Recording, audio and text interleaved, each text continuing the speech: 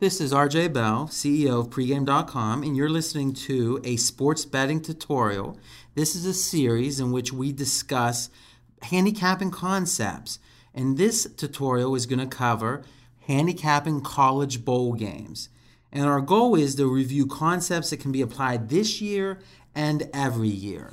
Joining me for this tutorial is Marco D'Angelo, who is bringing 29 years of handicapping expertise to the table, and Vegas Runner, a genuine Las Vegas professional bettor. Okay, college bowls. Now, usually we're going to be talking about 3, 4, 5, 6 different concepts that apply to the subject matter at hand. But you know, whenever you have to have 3, 4, 5, or 6, or whatever the number is, there's an implication that any given number is as important as the next number. Number 2 and number 3 are similar. But sometimes in reality, that's not the case. Sometimes number 1 can be so important that it's more important than all the other numbers combined. And I kind of think that's the case with college bowls. And I think that number 1 factor is the motivation of the teams playing in the game. So let's start off with Marco D'Angelo and give us a little bit on motivation in college bowls. Well, motivation, there's several different ways that you can read motivation. The most obvious one is you're going to take a look at, does the team want to be here? What was their goal coming in at the beginning of the season? Are they someplace they want to be?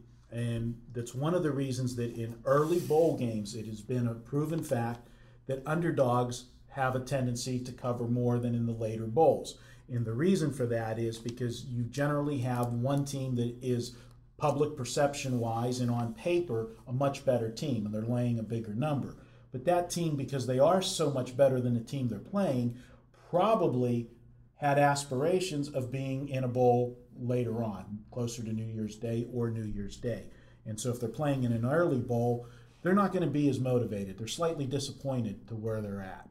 And that's where the dog is live, has something to prove, and can score against a non-motivated team. Okay, so one thing that we're talking about is what were the team's expectations, and I think that's a key. Is if a team like that thought it was going to win the national championship lost the last game and then didn't make the national championship, you could make the case even with one loss, this is a team that's disappointed. And sometimes you can have a team that wins its last game to make a bowl, and it's going to be excited about being in that game. So it's really not about what teams did well or not. It's about expectation.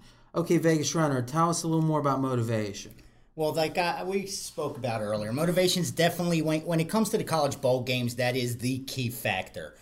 Besides the point spread and whether you perceive value to be on either side, motivation's the first step you're going to take when handicapping the game. That's the first handicapping method you need to apply. You need to break down both teams and say, as Marco said, which team really is happy to be here? Which team surpassed their expectations and got here? Or which team, it's actually, like Marco said, they lost their last game, so it's a demotion to be playing in this bowl game. So I think that needs to be established first and foremost. Sometimes we're able to see which team is the one that is the team that's not the motivated one, by how the BCS has these teams ranked. So you'll see a ranked team that's, number 8 playing an unranked team, but does that number 8 team really want to be playing not on New Year's Day? Okay, so jumping in, it strikes me that if there were a number, like a power ranking number or something, or a BCS number to say how motivated this team is, that'd be pretty simple. We'd play the heavily motivated teams and play against the ones that aren't. But there's not a number. So part of the expertise here is how do we determine which teams are motivated? So what I'm going to do is talk about 1 or 2 concepts, and then we can see if there's anything left to add.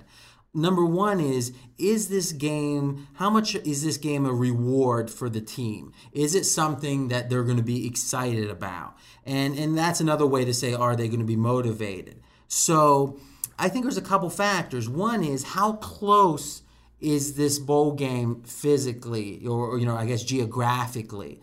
Is if the team is playing right down the street, there might be a home field advantage, and we'll talk about that later, but they're really not getting a gift or a reward. Now, if you're going somewhere special or exotic, that's going to be more of a reward. So I think that's a factor for sure. Number two is, and this is one you don't hear talked about very often, is has the team been to this bowl game recently?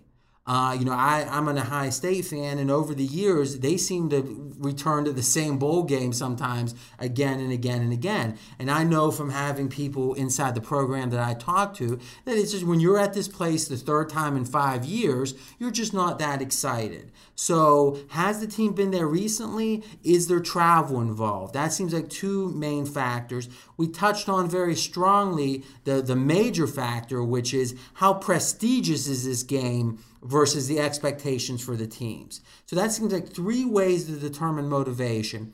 A fourth way is reading quotes. I mean, the reality is, and we talk about this all the time at pregame.com, is if you read the quotes, you can read between the lines and determine, are these players excited? So we got the quotes as a fourth way to define motivation. Now, is there anything else you guys can think of? The one thing you touched upon about a team, winning a game at the end of the season and getting a reward to the bowl, that's great. But the flip side to that is the teams with the one-game loss. If that one-game loss came early in the season, they have an opportunity to readjust their season goals. They may have had a goal of a national championship when the season started, but they lost that one game. So the national championship was out of the picture, but then they reset their goal, and it was to win the conference. To win the conference and get to the best bowl that conference alignment had. I think it's very important to look at the teams that lost their last game that changed their direction to where they went, most importantly. And so what you're saying is, and that's a great point, is the team that loses the last game that changed the direction. And again, sometimes you can lose the last game and it doesn't really affect where you go. But they lose the last game, it changes the direction, and if that direction is lower than the goal for the season, it's going to be hard to be motivated. And that brings up another point. These bowl games, and I've actually been on site for a number of bowl games with teams, and it's a huge endeavor. There's a lot of distractions. And it's practice and film and meetings from morning, noon to night. And if you don't want to be there, it can really be a more difficult experience for the players than a normal game during the regular season. Okay, so now I think we've really established that motivation is probably 50%. And if all you did of college bowl handicapping, and if all you did was define the least motivated teams and fade them, then I think you'd be doing pretty well. And one other point, and Marco makes a good point on this, is once you get to New Year's Day, even if it was a disappointment, and again, New Year's Day back in the day meant the big games. Well, nowadays, there's some lesser games that happen New Year's Day and after, in between that and the BCS game. So let's call it a BCS Bowl. If you make a BCS Bowl, even if it's below expectation, it's hard not to be excited about that. But early on, when you got a marquee team playing in a small bowl, even before Christmas, you got to guess, unless there's really extenuating circumstances, that team is disappointed. Okay, now, second factor. Vegas Runner, what would you consider to be a key second factor after motivation? Well, what we spoke about earlier, you got to definitely look at the matchups and how the two teams stack up against each other. Whether one team's defensive-oriented, whether they're run-oriented, pass-oriented. It's just some teams will not play well in certain situations. Some teams can't defend against the run. Some can't defend against the pass. So I really think you have to, because these are teams that didn't play against each other during the season, conferences that haven't met. So, they really don't know each other. But I think that you need to be able to define the styles of both teams and see how they would match up. Okay, so I think that's a great point, and I'm jumping in a little early to make a distinction. Some concepts that apply to college bowls apply to everything. When we were prepping for, or when I say everything, I mean every football game. When we were prepping for the show, we were talking about, well, you set your line with the power rankings. Well, you do that for every game. You try to gauge public perception. Well, you do that for every game. You try to identify matchups. You do that for every game. And the question with a tutorial like this college bowl handicapping tutorial is what do we do differently to handicap college bowl games? And I think matchups are a key. And I'm going to throw out a first concept and then kick it to Marco. This is a rather sophisticated concept, and we won't spend too much time on it. But what happens when you have a quirky offense, an offense or even a defense sometimes that's just different from the norm? And there's really two schools of thought, and I'm going to kind of lay my school of thought out and then let Marco lay his school of thought out. It's my school of thought that if you're facing, let's say, a run and shoot team, and that's an uncommon offense, let's say, in your conference, is since you don't play this team year in and year out, while a conference rival is playing that team every year. And maybe the first year or the second year, it's a challenge to get ready. But the third, fourth, fifth year, you're used to this. You pull out the same game film, the game plan, and you do the same thing against that team. But if you're playing a team one-off in a bowl game, you've never faced that quirky offense, I consider it to be an advantage for that quirky offense. Now, Marco, there is another side to that. Well, there's no question that the quirky offenses have an advantage when you don't see them. But the beauty of the bowl, as opposed to the regular season, is whenever a non-conference team has to face one of those quirky offenses, as you call it, they have 1 week to prepare. And many times it's almost a throwaway game because they're more concerned about the conference schedule. When you're in the bowls, you have 3, sometimes 4 weeks to prepare for that one game. So they are going to have an advantage in preparing for it. But as we talked about, at lunch, you can't replicate those offenses sometimes, no matter how much you want. If you don't have that type of personnel on your team for the practice squads, so to speak, you can't really replicate it at game speed, but you still have an advantage over playing in season. Okay, so the extra time helps you prepare, but the key distinction, I think we hit on it, is can that quirky offense be replicated? If so, the time helps. If not, I don't think the time does as much good. Okay, and another factor to consider is the style of play in a given conference. Because when you have these interconference matchups, oftentimes you can have a team that is playing, let's say, in a conference that's run heavy, and they're facing a team that throws the ball a lot in a bowl game. And the reality is they haven't seen that during the year. They haven't seen a team throw 40, 50, 60 times. And it's going to be hard to defend, and it's going to be hard to replicate in practice.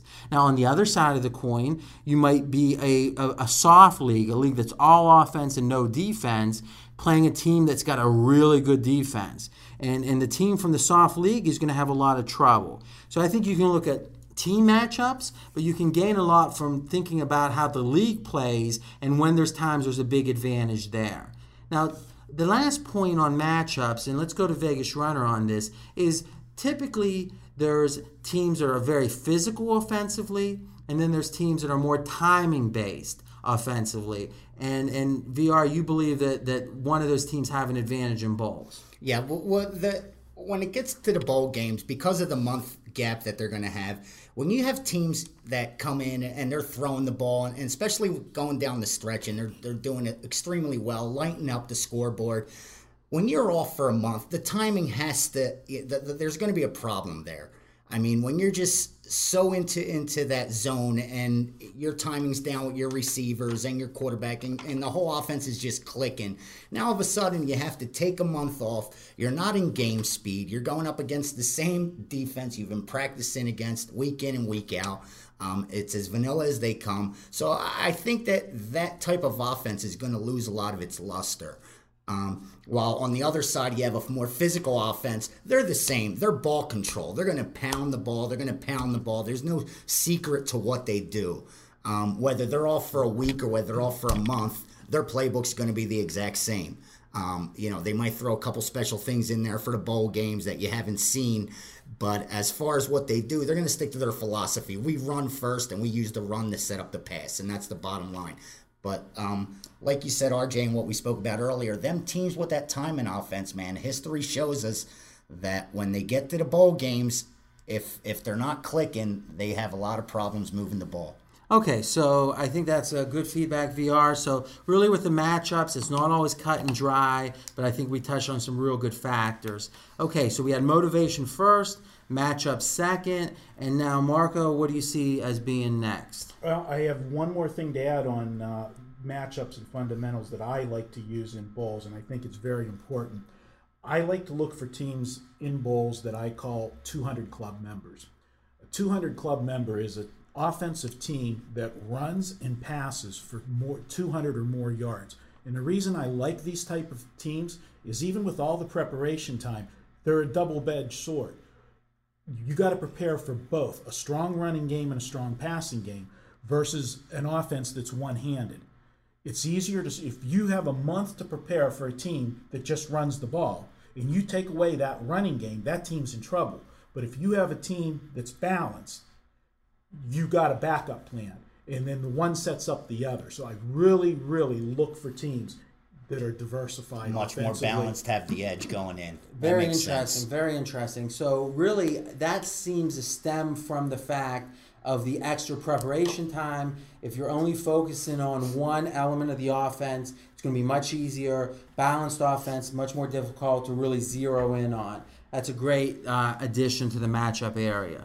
Okay, so let's talk about, and I'm going to jump in and talk about the third one, is I think a third factor is the bowl game history of the coach. The coach, not the team, the coach. Now, here's why. Is bowl games are logistical nightmares. The amount of information that needs to be considered and decisions that need to be made, travel, hotel accommodations, where to practice, how to get to practice. I mean, I've actually been in motorcades. It's amazing for a team just to go to practice. It's a motorcade with 20 police officers helping you get to the practice field. That's something that with experience, a team is going to learn how to handle well. And without experience, it's going to be a whole new experience. It's going to be overwhelming to the new coach. So to me is if you got an experienced coach, especially one that has a good record in bowls, it's a sign that he's figured out this system. An inexperienced coach or a coach that has a poor record, he hasn't figured it out most likely. Now, before I pass it on for some follow-up thoughts, again, don't forget, there's so many distractions down there. It is morning, noon, and night. So, and you're not, when you're on the road during the regular season, it's one night. One night on the road, you got to figure out that one team meal, they're going to go play and come home. This is a whole week. These are kids, 21 years old and under, and keeping them motivated and keeping the system flowing is a big challenge, and you only can do that with experience. Guys, thoughts on that? That just blew me away. What you just brought to the table is something, to be totally honest with you, that I even overlooked, and I'm already breaking down these bowl games. I mean, I put a lot of weight in coaching. When it comes to the bowl games, when it comes to playoffs, I put a lot of stock in coaching. Some coaches know how to win big games. Some coaches don't. Some coaches know how to prepare when given extra time. Some coaches, it doesn't make a difference. If anything, they lose focus or they lose their team's attention. But RJ said something that really did blow me away. And he said about how the bowl atmosphere, and some coaches, it's just a new experience to them. And things as far as the logistics and as far as setting up schedules, that's something that you really need to consider, and you could find an edge there, I think, in as far as betting goes, because it's something that I didn't really look into. I mean, I've broken down these bowl games, like I said, and I've gone through the coaches and what their history is and how they fared. But now what RJ said, their experience at certain bowl levels, certain games. And, of course, playing in the Fiesta Bowl is going to be a little different than playing in Mobile, Alabama. And so if a coach has been in them kind of big bowl games, he will be able to handle what comes with it, as far as what you said. I think any bowl game is different. A game on the national stage, a real marquee game, is even more challenging. Absolutely. Because there's more press around. And the fact of the matter is, playing in front of the whole nation can be a daunting experience, especially for a coach that doesn't have that experience in his history. Marco? The other thing with the coaching that would be an advantage is guys that have been around a long time, that know how to prepare. We always use the phrase coaching mismatches sometimes. You're going to see it more evident when you have 3 weeks to prepare versus 1 week to prepare. And case in point to me, there's one coach that has always had a great record in bowl games, and everybody says he's senile, now, but that's Joe Paterno. I mean, this guy, you give him 3 weeks to prepare a game plan, He can dissect He'll beat you. your team and find your weaknesses, know his strengths and what to exploit, and look at history. That's one time that we talk about Trends. Do trends have a factor? Coaching trends do. Excellent. And actually that was my last point, which is not only experience, but how do they use the time, the prep time before that game? Do they use it effectively or not? Great. Okay, now moving on to our fourth factor, and I'm going to define that as how well a team's fan base travels. So we've talked about it a little bit earlier, is you can have a little diminishment of excitement if a bowl game is in a team's backyard. But the flip side of that, if a bowl team or if a bowl game is in a team's backyard, it's going to be a situation where the fans are going to be more inclined to attend. And there won't be maybe a home field advantage, but there will be a home crowd advantage. Now, there's also factors other than that where certain teams, Ohio State and Texas, seem to travel. They got a fan base everywhere, and they got very dedicated fans that are willing to make the trip. I actually attended the Ohio State Miami of Florida BCS championship game years ago, and I can tell you it was 90% Ohio State fans, even though it was across the country for both teams, and it was a big advantage. So how well the team travels, Marco, what's your thoughts? That's very important. And if you go back several years ago, before the BCS and before the bowl tie-ins, there were times that teams that had better records got bypassed by certain bowls because the bowl committee knew that they just didn't travel, right? And the team that comes to mind to me is West Virginia. Was always a poor traveling team, and no matter how good their record was, people didn't want to give them the invite to the good bowl because of that. So that is definitely a factor that you have to consider. And this, with the internet now, you can find this kind of information out of how the ticket splits are going for the bowl games. That's information that was harder to get before, but in the age of technology, all of this stuff is available. All right, so let's talk about that, and then we'll go to the Vegas Runner to wrap this factor up. Let's keep in mind, most games are going to have no real home crowd advantage for either team. We're just trying to find the handful of games where the public doesn't really understand that Team A is going to have a lot more fans than Team B, and that might be worth a point and a half, 2 points. And that's how you win over the long term, is accumulating those edges, those 1 and 1.5 point edges. You only need a couple of those to have a really good bet. Most games aren't going to have anything with how well the team travels.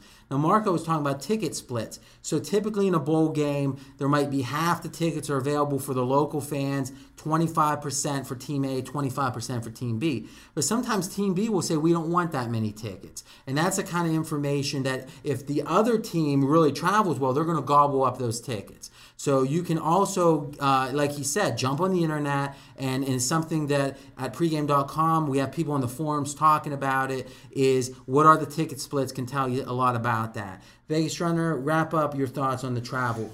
I think it's important because it ties into motivation. Like you said, it's a week-long festival pretty much. It's a party.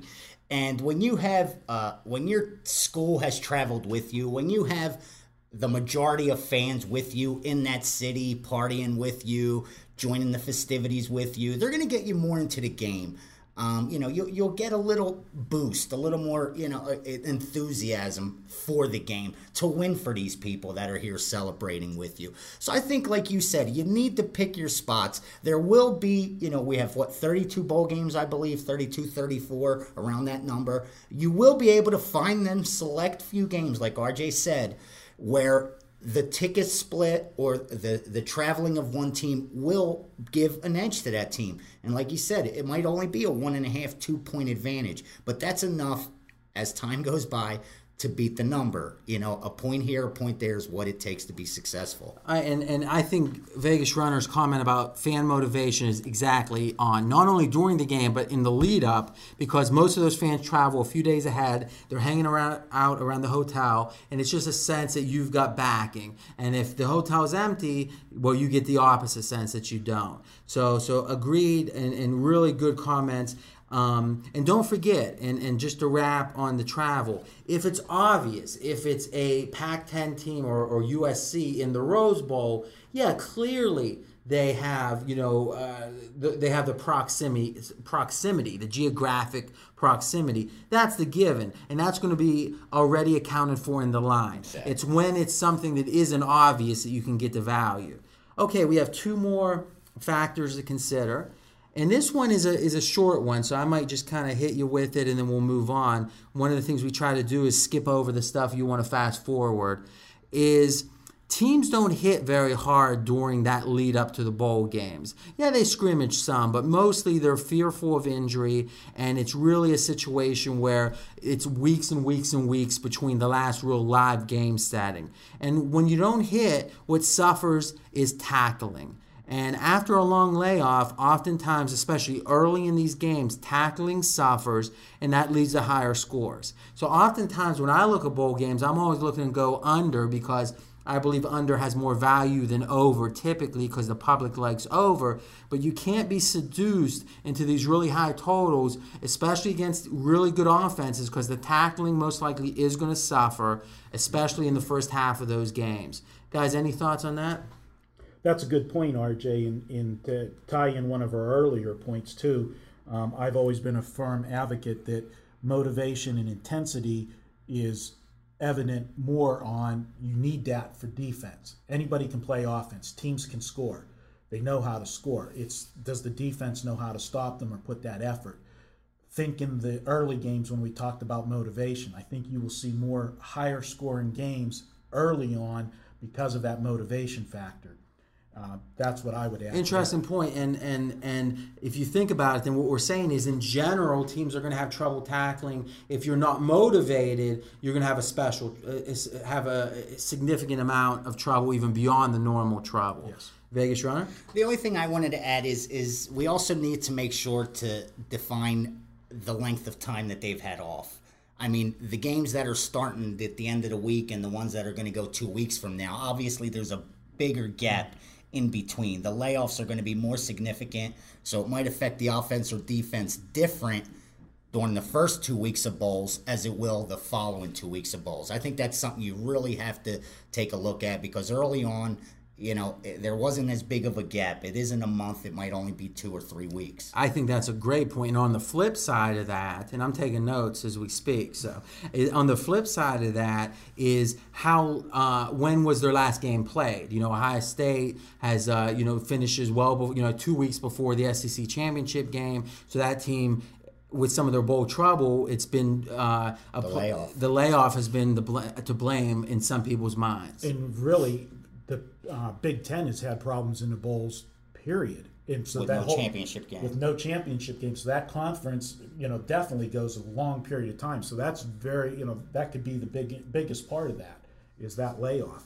Okay, now, moving on to my last factor, and it's going to be following the bowl progress of each conference as the bowls progress. Before we dig into that, is there any other factors that I've missed that we consider to be noteworthy? Marco? No, I think we've got everything covered pretty good. I'm going to let you go ahead and bring this next one in, because I'll talk about something after you set the table. Excellent. Vegas Runner, any other thoughts? No, I agree, because what we're covering now, it has to do with the dynamics of the bowls, and like you said, Absolutely. Not just normal handicapping. Okay, so let's think about this. The nice thing about the bowls is they start mid-December, a little later, and they extend for 3 weeks or so. And what you can see is the major conferences will be having multiple bowl games, early games, middle games, and late games. And you can really get a sense of how good these conferences are. And it's key to consider it against the spread, because the spread really is the expectation. If a team is supposed to win by 10 and they win by 20, they did better than expectation. If they're supposed to win by 10 but they win by 1, they fell short of expectation. And if you see a conference which is 4-1 against the spread, and now you're heading into that 6th game, you got to say, this is a team that's been underrated. Or excuse me, this is a conference that's been underrated, and vice versa. So I really think that's something that you'll see a lot of line moves in the bowls early, and again, if you have a number you like, you want to take advantage of it early. But if you have the patience and you wait until game day, you have a history to consider that you didn't have 2 weeks before. Vegas Runner, what's your thoughts? I agree. As far as when you're going to bet the games, you're right. As you approach game time, you do. You have a history of how the line moved, whether sharp money, square money, public perception money, how the game was bet leading up to, and like you said, where the line moved. Did it move correctly according to what the perception is, or has it moved against? Did the sharp money come in the other way? So I think because we have such a length of time to track these line movements, you should get a really good feel as you approach game day for what exactly the market's doing, how the bookmakers are responding to the action coming in. When it comes to game day, you shouldn't have to do too much guessing by that point, is how I see it. All right, and you're bringing up a good point, and it's a separate point, but in a key point, and it's probably worthy of a couple different podcasts, which is how you track line moves in the market. And I think the key point the Vegas runner's making in regard to waiting till game day, I'm not saying you should wait till game day, but if you do, you've not only seen how the line moved, but you've also seen how that conference is done in prior games. Marco? I'm going to go slightly the other direction here with a thought. And my thing is that the public sometimes are like lambs led to slaughter. They see a pattern start, and then they jump on it. If one conference starts out bad or starts out good, they make a perception right away, oh, that's the way the whole conference is going to be. Or if the dogs do good early, then they start betting the dogs. And when you get to the later bowls, because they're betting that way based on what's happening so far, you get line movement going the other way, and you get value by going opposite what's been happening. And think about it for a second. If a conference has been struggling, and it was struggling in the earlier games, those are the lesser teams of that conference playing because it's the earlier games. When they get to the later bowl games, you got the better teams in that conference, and if the public's bet the game a point or two the other way because of what the conference has done, I feel you got line value with the better team from that conference. Great point. All right, now this really brings up the crux of one of the core sports betting concepts is if, and we kind of touched on this with travel, if the change that you observe, or if the fact that you observe is observed by others and assessed the same way as you assess it, the market is going to move, the line's going to move. So Marco's point is, okay, well, if the Big Ten is 2-5 in the bowls, and now here we come on game number 8, and because the Big Ten is now out of favor, you're getting 2 more points with a Big Ten underdog. It might be where the 2-5 was a fluke, and because it was the lesser teams. Again, there's another side of that coin. Some conferences are going to be top heavy, some are going to be deep. So sometimes you can have a false perception where maybe the top 2 teams are really good, the other 3 that made a bowl aren't so good. The first 3 play first, they get blown out, and all of a sudden people think the conference stinks. Well, no, the conference might be top heavy. I agree with that. But I think the real takeaway is if what you perceive as being accounted for in the line, there's really no value there. And if it's a misperception, you can gain value by going the other way. And I think that's a wonderful concept and a good one. I can say from my experience that as both conferences have compiled a record as the season's progressed, I have not seen an adjustment in the line. And that'd be interesting for us all to take a look at that, is even when a conference is doing, if it's doing so poorly, it's like the lead story on ESPN, Big Ten 0-6, yeah, it's going to have an effect. But I've seen times you've had conferences that came in highly regarded. They start out 2-4, or maybe 1-3, and you don't see any adjustment in the line. So I think that maybe this is something people don't look at closely enough.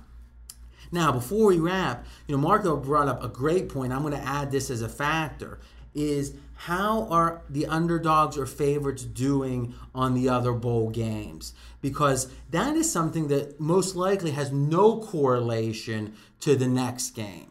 And a conference results might. If a conference is 1-3, it might be a sign that conference is weak. But if dogs have covered, 9 of 13 games, I don't think it has really anything to do with that next game. But the public who was betting the dogs are going to say, hey, I've been winning. I'm going to keep betting the dogs. And the guys that's been betting the favorites that's getting killed is going to say, I'm going to switch to the dog. So I really believe that's another trend. Let's say that's a bowl season, as the bowl season progresses, trend that if either the dogs are favorites or over or unders are going one way predominantly, going the other way can offer real value once that trend has been established, because that trend really has no correlation to the next game. Agreed. All right, well, I got to tell you, this has been a great podcast, and the subject matter this has been a tutorial on college bowl handicapping, and this has been a pregame.com podcast for RJ Bell, Marco D'Angelo, and Vegas Runner. Good luck.